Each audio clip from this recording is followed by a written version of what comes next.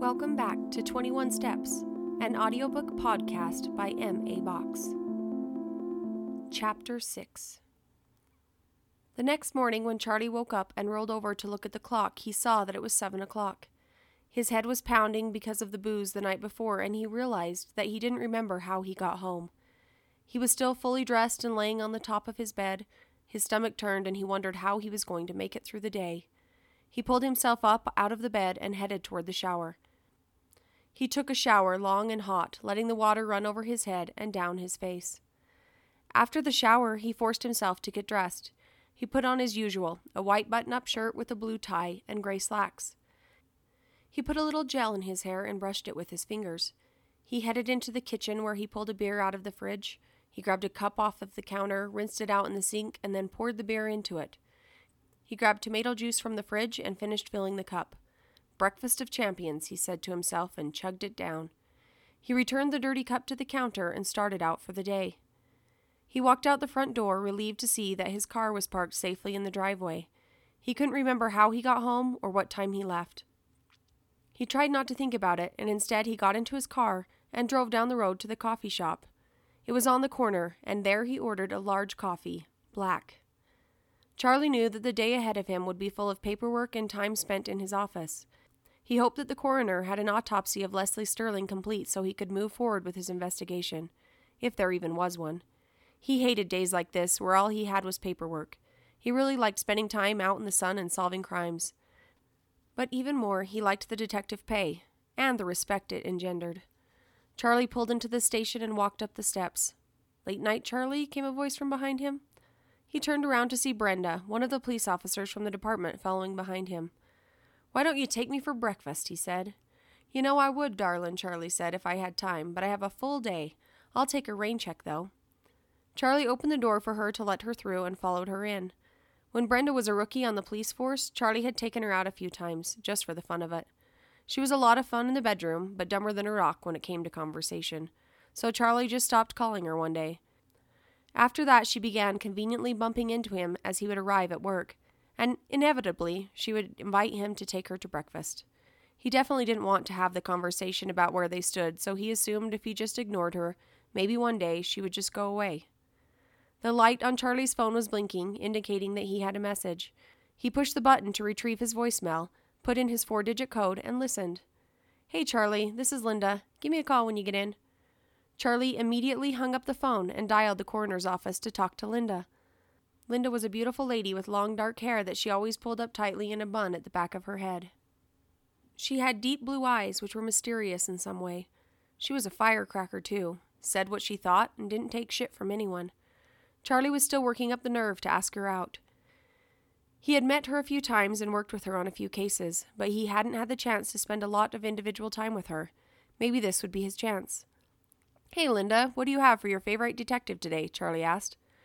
"Well, you are the only detective I know, but you are still my favorite, Charlie. How are you doing?"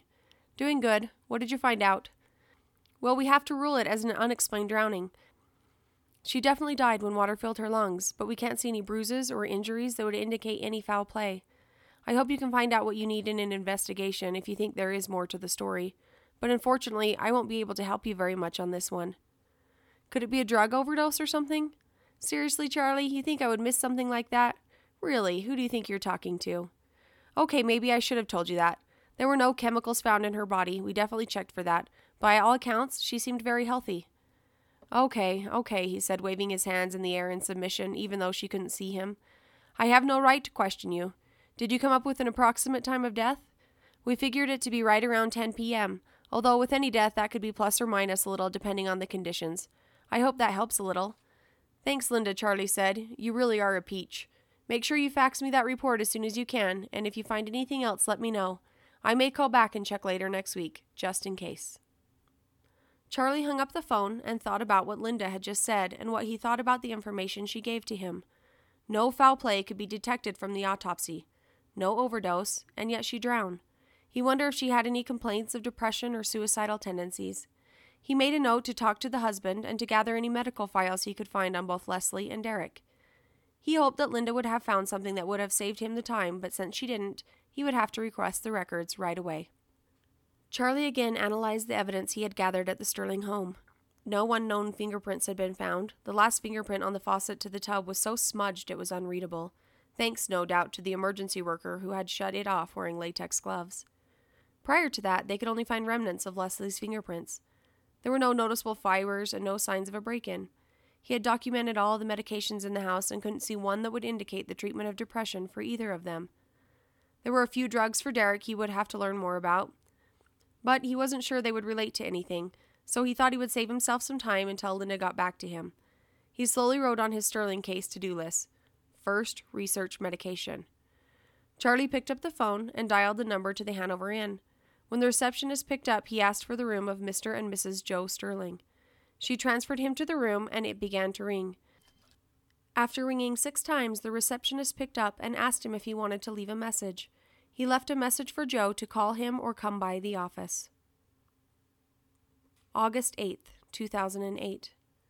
There was a chill in the air as people walked in a parade of black up the pebble walkway to the tall oak doors that stood open, allowing people to enter the church.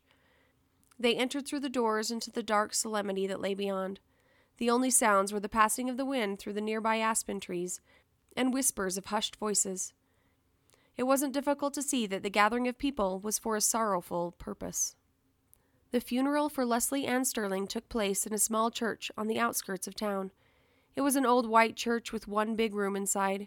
People filled every wood bench in the chapel, and some stood at the back of the room. There were flowers all around the back of the room, and a piano played Christian melodies in the background. The pastel pink programs curled in each patron's hand showed a laughing mother with her 2 sons. It was labeled, "In memory of Leslie Ann Sterling, loving wife and mother." Just below the pulpit in the front of the church was a large brown casket ornamented with gold. Leslie lay in the casket dressed in a pink satin dress and white sandals. Her husband Derek sat in the front row of the overcrowded church. To the right of them sat their son Patrick and her parents, Sam and Darlene Cook. Darlene was holding Tyler, who was playing with a soft red fire truck and talking to his aunt, Leslie's sister, who was sitting next to him. On Derek's left side sat his father and stepmother. All of their faces were filled with sadness and heartache. Darlene wiped her eyes with a small blue handkerchief and looked down at Tyler, to avoid the scene in front of her by all means. Leslie's friends spoke of her kindness, humor, and what a wonderful mother she was. They told stories of her fun and generous spirit. They talked about her success with running in school and how she always strived to be her best. They talked of Derek and how wonderful their relationship had been, and how strong he was being now and would need to be in the future as he continued to raise their 2 children. They would all miss her terribly and think of her often. The services lasted over an hour. The doors at the back were opened, allowing people to exit and cool air to fill the room, taking away the scent of too many people in too small of a space. When exiting the church, a newspaper blew across the sidewalk in front of Derek. He reached down to pick up the newspaper and read the cover of the Hanover City Insider. Services for Leslie Ann Sterling, wife and mother of 2, died of unexplained causes on July 5, 2008.